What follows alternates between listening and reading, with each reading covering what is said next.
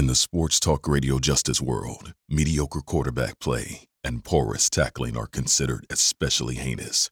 On the Lance J. Show, the dedicated detectives who investigate these vicious felonies are members of an elite squad at Paragon 7 Studios.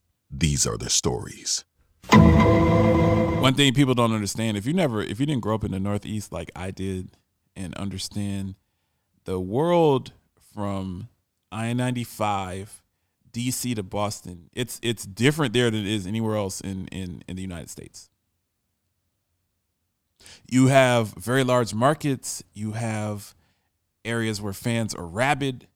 You have these are areas that have been established in the United States longer, so it's not like California and Seattle and Denver, places that haven't been states and a part of the union as long. So you have fan bases in the Northeast on the I-95 corridor. You have fan bases that are absolutely rabid. You have fan bases that really care about their territorial. Even in New York, man, you go to New York, the difference between the Yankees and the Mets, Bronx, it's a different type of fan that lives in the Bronx. It's a different type of ethnicity of fans that live in the Bronx than people that live in Queens where the Mets play. It's a completely different type of fan. And the two most major drivers in their sports in baseball and in football are in that corridor. You got the American League East, which the American League East drives MLB. Those teams are more relevant. Those teams are more important. Those teams get more views. Those teams, whatever's going on in the AL East, that's what drives baseball. Now you got the wars between the Dodgers and San Diego, but remember, Southern California is big, but that's just a very scant percentage of the population. Almost a third of the population of the United States lives in the Northeast corridor. So in the Northeast corridor, you got the Yankees. In baseball, you got DiMaggio, you got Lou Gehrig, Babe Ruth. I've never been to the new Yankee Stadium. I've been to the old Yankee Stadium. When you walk in there, even though there's always you're coming off the train, there's always a faint smell of urine, but you're walking into Yankee Stadium, you know that you're in the presence of greatness. It's like, man, Roger Maris played here. Roger Clemens played here. Derek Jeter played here. Mariano Rivera played here. You're chasing the ghosts of the best to ever play the game. Yogi Berra. Then you got the Red Sox, who are kind of the Yankees' little brother, but they're scrappy. It's Fenway Park. Once again, it's a historical landmark. Classic Carlton Fisk, wishing that home run would stay inside the foul pole. Bill Buckner. So even though the Red Sox lost and have a cursed history until later when you had Manny Ramirez and you had Big Papi and Johnny Damon, they broke through and became a successful franchise. Finally overtook the Yankees as a more successful franchise in the short term, even though the Yankees have 26 rings. Or maybe it's 27 rings. But basically the Yankees are good for a championship every 4 years, historically. Although they have not been that good the last 15 years. But you have that dynamic. But then you got the Orioles. Now, the Orioles under Peter Angelo suck. But the Orioles, people forget that in the 90s, man, the Orioles had a higher payroll than the Yankees. Orioles had Cal Ripken, Roberto Alomar, Rafael Palmeroid. Not to mention the great teams that the Orioles had in the 70s, the pitching, the Jim Palmers. They had Brooks Robinson. So the Orioles were until the last 15 years, they were a gold standard franchise. And before the Nationals moved to D.C. from Montreal, they were the only franchise representing Maryland. And people come up from the DMV to go to Orioles games. And then you got Camden Yards, which is the best park in the United States. Then you had Toronto, Joe Carter, the Sky Dome. The Sky Dome was the eighth wonder of the world when it was built. Now it's a concrete monstrosity now, but it was the first stadium with a retractable roof. I remember watching games as a kid with Toronto. The Orioles were playing at Toronto. You could see the sun. You're like outdoors, but you're indoors. That was amazing in 91, 92. It was absolutely amazing. Beautiful stadium back then. So the relevance is there. Same thing in the NFC East. The relevance is there. Huge markets. D.C., top 7 market. Dallas, top 7 market. New York, number 1 market. Philly, top 5 market. These are teams, whatever's going on in the NFC East makes the NFL more relevant. If you have good teams in the NFC East, the battles matters. You have a Washington, whatever they're calling themselves, versus the Dallas Cowboys in Thanksgiving. That's a ratings bonanza. Even if one of the teams suck, even if both of the teams suck.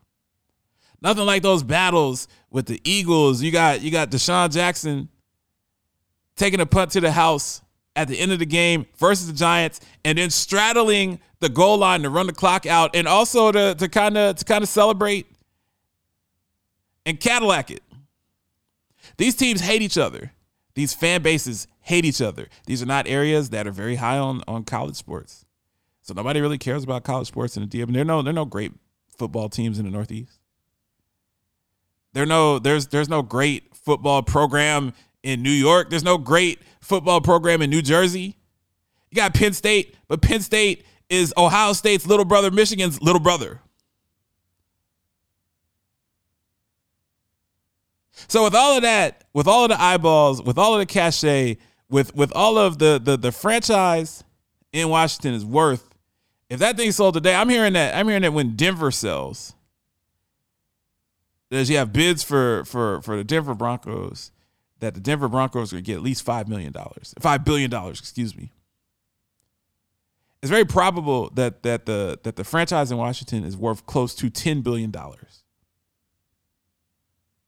Because the most, based on Forbes, the most valuable NFL franchises are the Cowboys, the Patriots, and the franchise in Washington and the Rams. And with all of that, then you throw in the circus that's been under Daniel Snyder. You got a franchise that's changing its name because the name is offensive to Native Americans.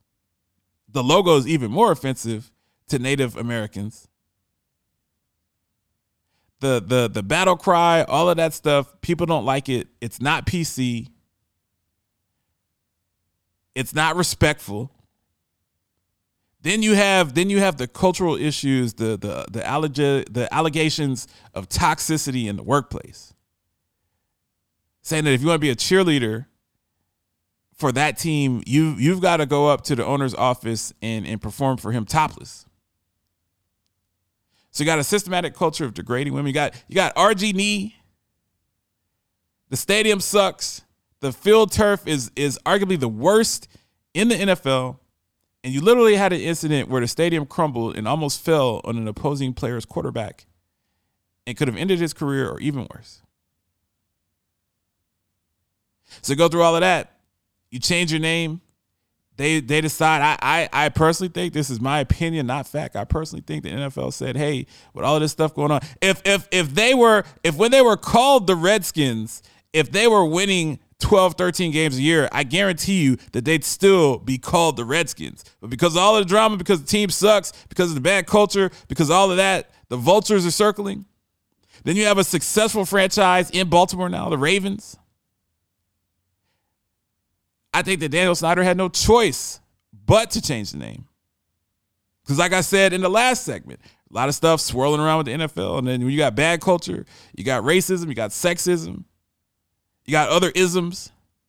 You don't want Congress poking around or some major arbitration group poking around, and you have to show your books and subpoena all of your emails, all of your communications, and then you get hit with the headshot. They catch you on the wire saying or doing something that you're not supposed to do. Speaking ill about women, you saw what they did to John Gruden. They threw John Gruden under the bus so quickly, and John Gruden's one of the faces of the NFL.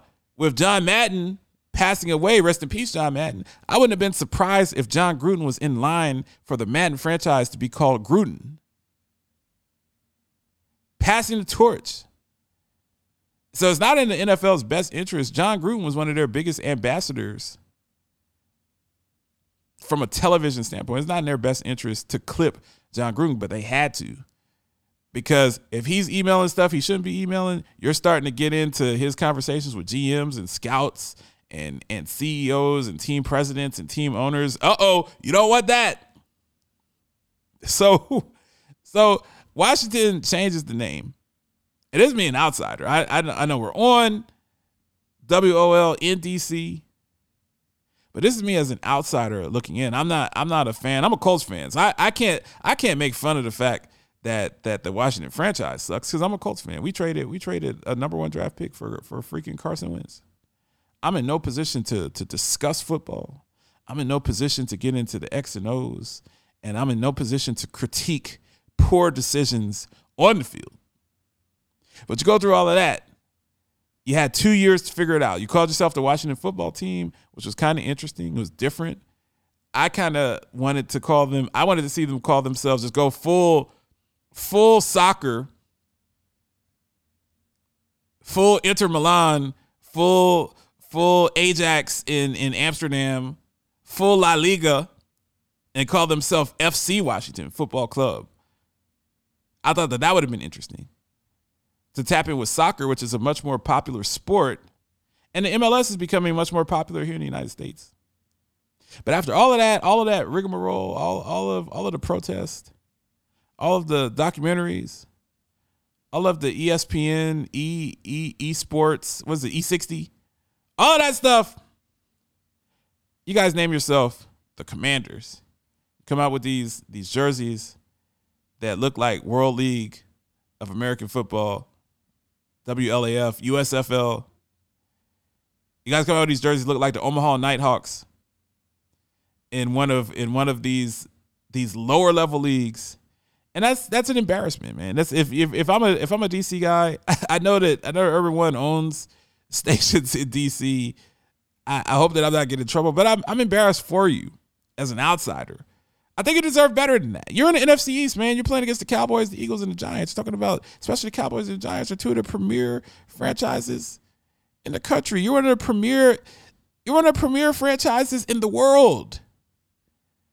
You got to do better than Commanders. You got to do better than those jerseys. You got to find the right search firm and right creative and marketing team. Are you as much of an embarrassment as the Jacksonville Jaguars or a team like that? No. But it's DC, man. You're above that. The DC fan base.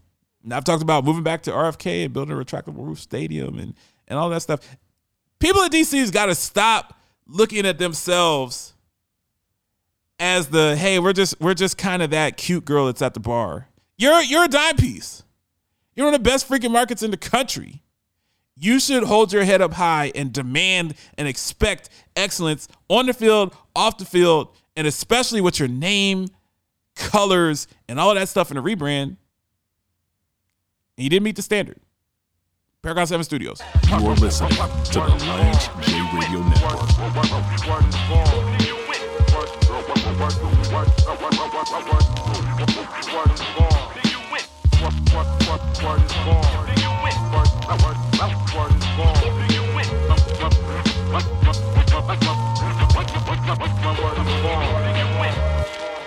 Rampage, the first lieutenant of the Universal Flipmo Squad. You know what? I didn't tell you this, Lance. I went to Hampton. What? Yeah, I went to Hampton U. You went to Hampton? Yep. Man, we've been doing a show together for a whole year. You just pull it out that you went to Hampton? I never went to class. I was just partying. So you enrolled at Hampton? James Lewis. I enrolled at Hampton. You didn't actually go to Hampton. Well, I had a couple of good friends. They all went to Hampton, and I was just sleeping on their couch, so I went to some of the classes. You are listening to the Lance J Radio Network.